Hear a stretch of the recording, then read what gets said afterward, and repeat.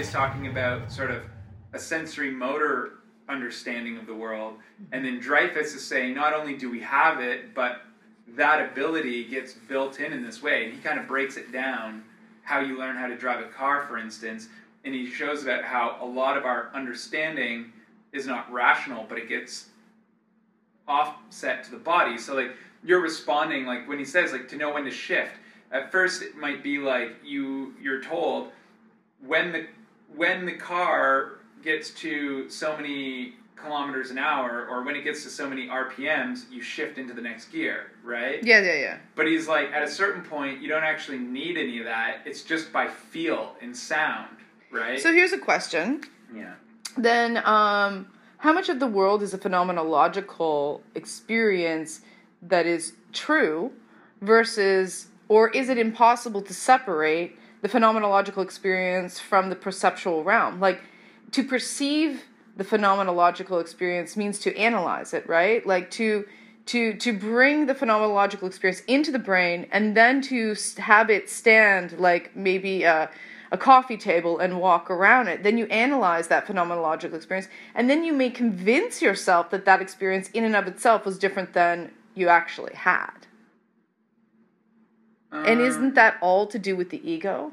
Doesn't the ego really perceptually shift a situation for it to be for or against you, or to be his fault versus your fault, or you know what I mean? Okay, so like phenomenology, I don't think you can separate the perceptual world from phenomenology. Okay, that's what I was thinking, but I wanted to know. Yeah, and I would say the reason I would say is because phenomenology just is saying the only thing we can know or we have direct access to is our experiences of the world. So that goes beyond perception. Like when you say perception, if you also mean like smell, touch, emotion, that kind of stuff, like this, like any sort of sense, any physiological sense, then yeah. Like, but isn't the physiological like how can you? Sorry, coffee went down the wrong spot. How can you have a phenomenological experience that isn't physiological? Well, yeah, but again, now you're getting back into metaphysical questions that phenomenologists just want to say, like, look, we can't answer that right now.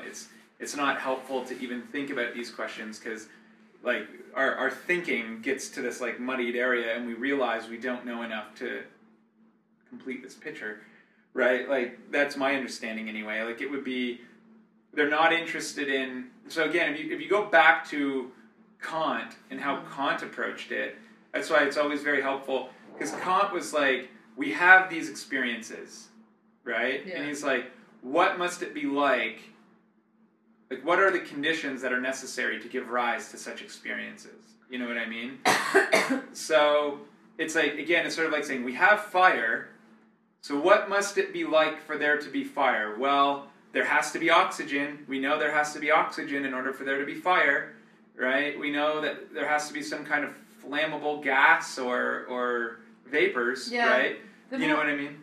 Yeah, but the more I think about it, the more I'm led down the path that, like, in my own understanding, you know, regardless of how Kant wants to explain it or how he has explained it, right? I feel like the phenomenological experience that I have cannot be separated from my emotional, or which is just ultimately my physiological experience, which is the phenomenological experience, and therefore all the things that my body I don't think any phenomenologist would disagree. So what they would do is, but then a lot of the experiences that you have are perceptually changed through ego. Like, I think that the emotional stature of one's, what I guess I'm trying to get at is, like, when I think about, like, value systems, maybe value systems are just really ego-driven through the phenomenological experience of others, and people are like, oh, my ego says that this particular value system is not a good value system because it doesn't fit with my own personal phenomenological experience. Therefore, you can never have consistent value experiences across the board. I think, like, so if what you kind of lost me there, if what you're trying to say is that your experiences are always sort of colored by your value system, which is like, which reinforces the value system. Like, again, I think that's based on ego and emotion. Yeah, like, I think all of that is right, but like I think it's too simplistic to say it's all based on ego and emotion. Like, I think what is your ego and emotion based on? You can ask that question. And it's not evident what that stuff is based on all the time. Again, it's a very complex answer. Well, I guess it's a matter of culture, and experience, physiological chemistry, different inside your ideologies body. you've been taught. Like it all colors it. But I think phenomenology tries to unpack that all, right, to the extent that it can. Like I don't think any phenomenologist would say no. The way you think the world isn't coloring your world at all. I think most would agree that the power of belief can override perception, right? Like of the actual world. And It's I think funny though, like a magic show, intentional the power, blindness. Magic is a perfect example. But then the power, you're like, oh, I believe it's gone, and then if the magic man, the magician, says, this is how I did it. Then it's all sort of unraveled. Your belief system is then twisted backwards It's on a itself. perfect example. When you see how a trick is done, then when you see that trick again, you can't unsee how it's done, and the trick loses its magic. I find the media just tricks people over and over the same trick, and then they know the trick, and they're like, I know the trick, and then they fall for the trick again. You know what I mean? But some people don't know the trick is part of the problem too, right? It works because... But even I will fall for the trick again. Of course, because, Denise, so many people rely on uncertainty, right? That's the problem. It's that a lot of these conversations take for granted that we know what's really going on. When we talk about illusions, illusion is to say it looks like one thing, but it's actually another. What would brainwashing be then?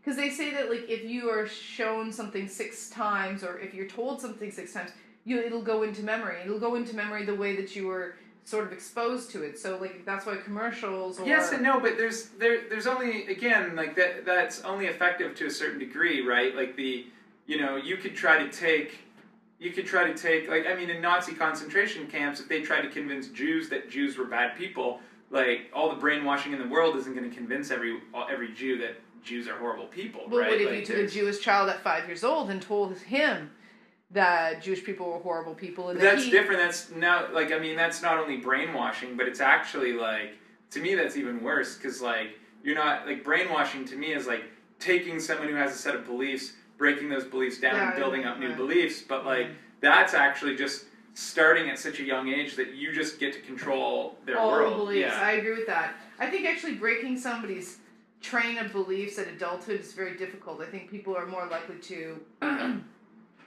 say what you want to hear to get out of the situation. Right. Which is a survivalist sort of thing. Yeah. Right? Yeah. But I think that why not examine the beliefs that you've come to the world with, right? So instead of thinking, it's terrible that these children could be easily brainwashed, right? Why not ask yourself, what was the cultural milieu that you were brainwashed into?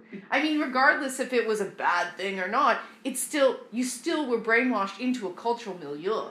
I know, but the thing is this is what makes values what they are, is that there isn't one value that is right. Actually, there are a divergence of values, and depending on where you sit in society, some values look better than others. Yeah. Right? Yeah. And the fact is again, if you were if you were an extremely rich person and you were rich your entire life, totally, yeah, you would probably wealth, buy into all the value, man. Wealth is well, value. not only that, but you would buy into this idea, all these beliefs that, from our perspective, seem absurd. I did it all myself. It is all my own efforts. It's all of this crazy nonsense you hear, Republicans in the States. And then wealth can bring you all the happiness and all the other values. In essence, I can understand, because you could easily see wealth giving you the access to all the possibilities of happiness, giving you access to all the possibilities of, security and whatever, feeding you, shelter, hunger. But what I guess I'm trying to say is, with wealth, there's always the exclusion of other people having those things, right?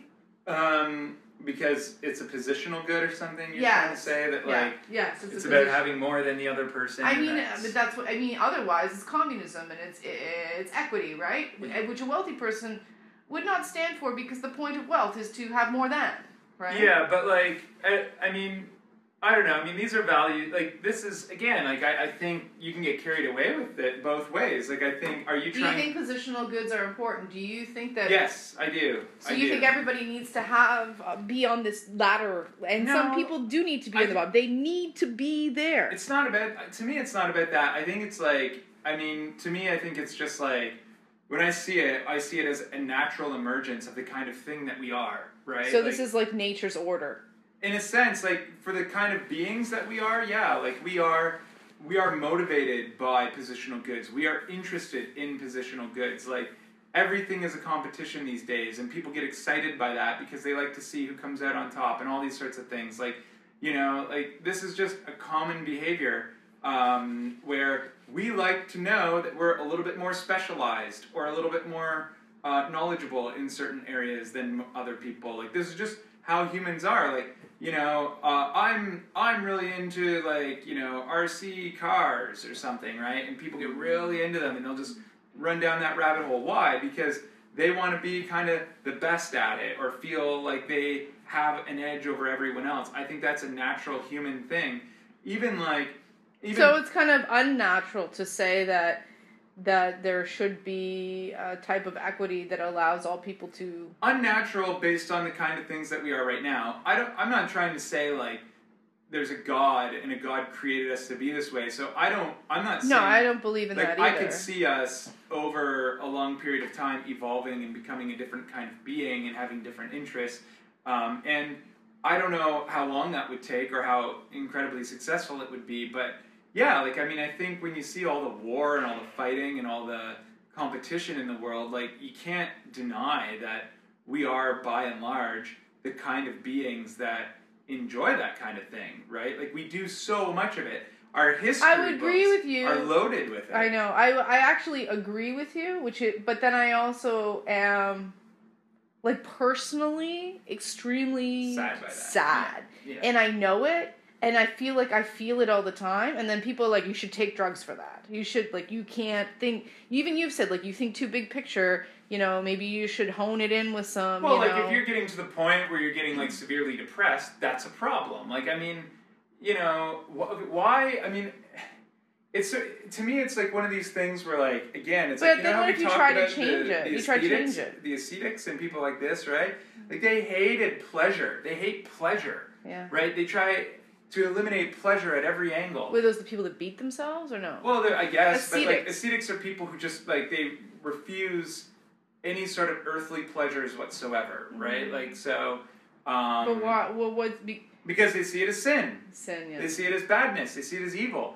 And the point is like, I get that, like, too much of any one thing is a problem, but this idea that, like, we're the kind of beings that experience pleasure. Why would you deny that from yourself? Like, the thing is like, if we're the kind of creatures that are after positional goods, and I agree with you that, like, the extent to which we're after them could even end up leading to our own downfall from everything we've accomplished at this point. Yeah. And that's a sad thing, but, like, should you be so depressed over it that you fall into a depression? Like, that seems unhealthy to me.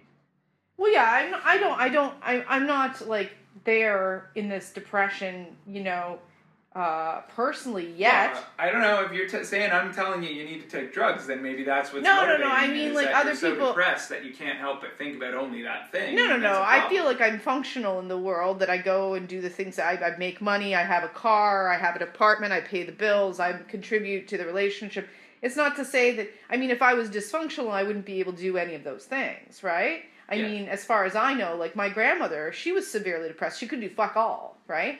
But the thing is that I think that I am cognizantly depressed, or cognizantly aware and saddened, you know, in the reality of that, probably, you know, like, every other day or so. I wouldn't say every day, but I would say it comes up in my mind a lot. Like, maybe I am overly sensitive to the fact that the positional goods of life, and actually it's become more revealed as I age. So when I was younger, I might felt it, but I'd always push it away because, like, you know, you shouldn't worry too much about, like, people starving, you know what I mean? Like, you shouldn't worry about, like, you push it away because like you're told in culture you need to push that away. But then No, as I don't get think older, I'm like, you push it away because you're told in culture you have to push it away. Again, like I think, or maybe you push it away just because like why you don't- have to. Why not think of it in why not think of it in terms of like a natural response? Like if you're faced with a problem that is bigger than what you can solve, what is the natural reaction to that? I guess the natural I guess reaction to solve that, it at a smaller level. well, okay, but does that solve your deeper anxiety about the world at large? Of course not. At a certain point, even if you solve it at a smaller level, you have to confront the reality that you can't solve the entire problem.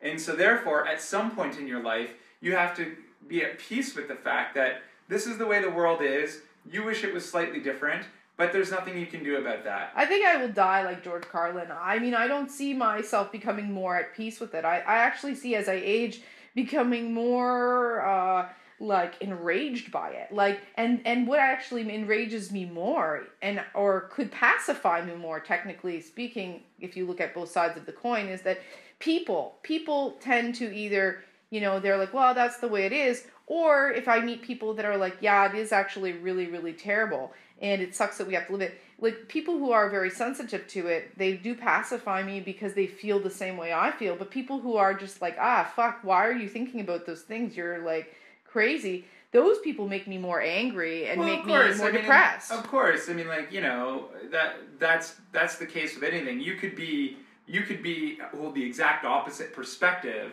that you hold now, and you could meet someone like you, and then you'd walk away feeling depressed because you just met someone like you. Like, it's true for everyone. You have a different set of values than someone else, and they come at you with challenging value systems. No one walks away thinking, that's amazing. People walk away feeling frustrated. This is why we fight, because we often think, my value system is better than your value system. And we get into, you know, lock our heads over it. Like, I think... So, but here's the question then. How does humanity begin to unite value systems? Is universalism actually really a terrible thing? Actually, so this is the thing. Again, this is what, you know, I had kind of debated that question until Joe Heath came and gave this presentation that kind of really summed that up for me as to being like, throughout history, what we've seen is a battle between that very thing, which is, you know, like a universal conception of the good versus like a multiple conception of the good, right? And Joe's point was like, throughout history, what we see are numerous cases where someone comes along and tries to define what the good is, and it's merely one conception of the good, and so all sorts of people suffer because you're now dictated by some tyrant's conception of the good. Mm-hmm. And that actually, the reason why we have the world we have today in 2016 is because people like John Rawls came along and realized, listen, we can't dictate to people what the good life is. We have to allow each person to pursue their own conception of the good. What we need are rules that can help us negotiate when these different conceptions clash, right? And that's why we come up with justice as fairness. We're making sure that no one's conception of the good is unfairly privileged.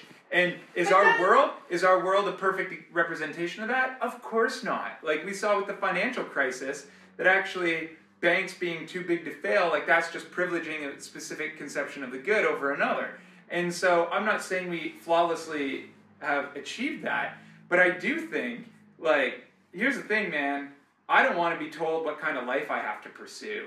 I think that to me is a big harm, you know, and I think that the moment you get into forcing universal values, you're getting into that territory. But here's the question then, like, I just don't think, well then you're all, in my opinion, out of that statements you just made, there's either two things that are going to happen.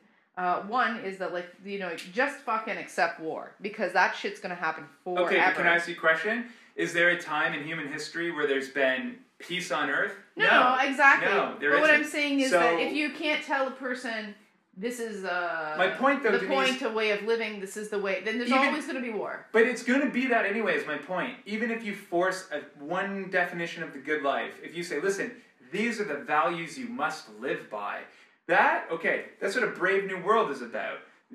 this society has given Yes, me certain values, yes. and one person feels discontent with it and Yes. rebels against that Yes, system. yes, And yes. so it doesn't matter if it's one conception or many conceptions. But is it possible? There's always going to be discontent. Is it possible then?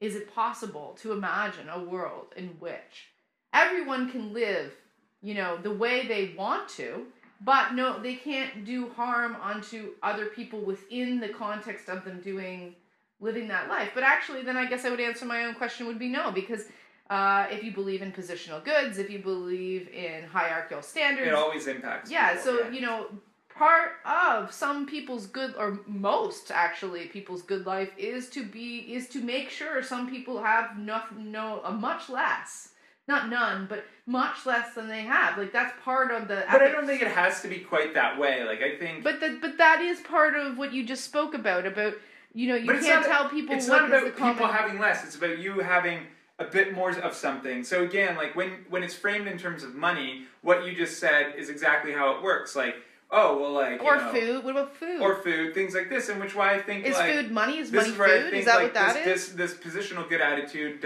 shouldn't actually be applied to these areas of life, because they're more for getting on in life than it is for what I'm talking about. But me knowing more about, say, Plato than another person doesn't cause that other person harm. No, obviously not. So, I mean, again, I don't think, like, the desire to have positional goods, like, the Olympian wanting to compete for a gold medal, just because there's only one gold medal, isn't causing me harm.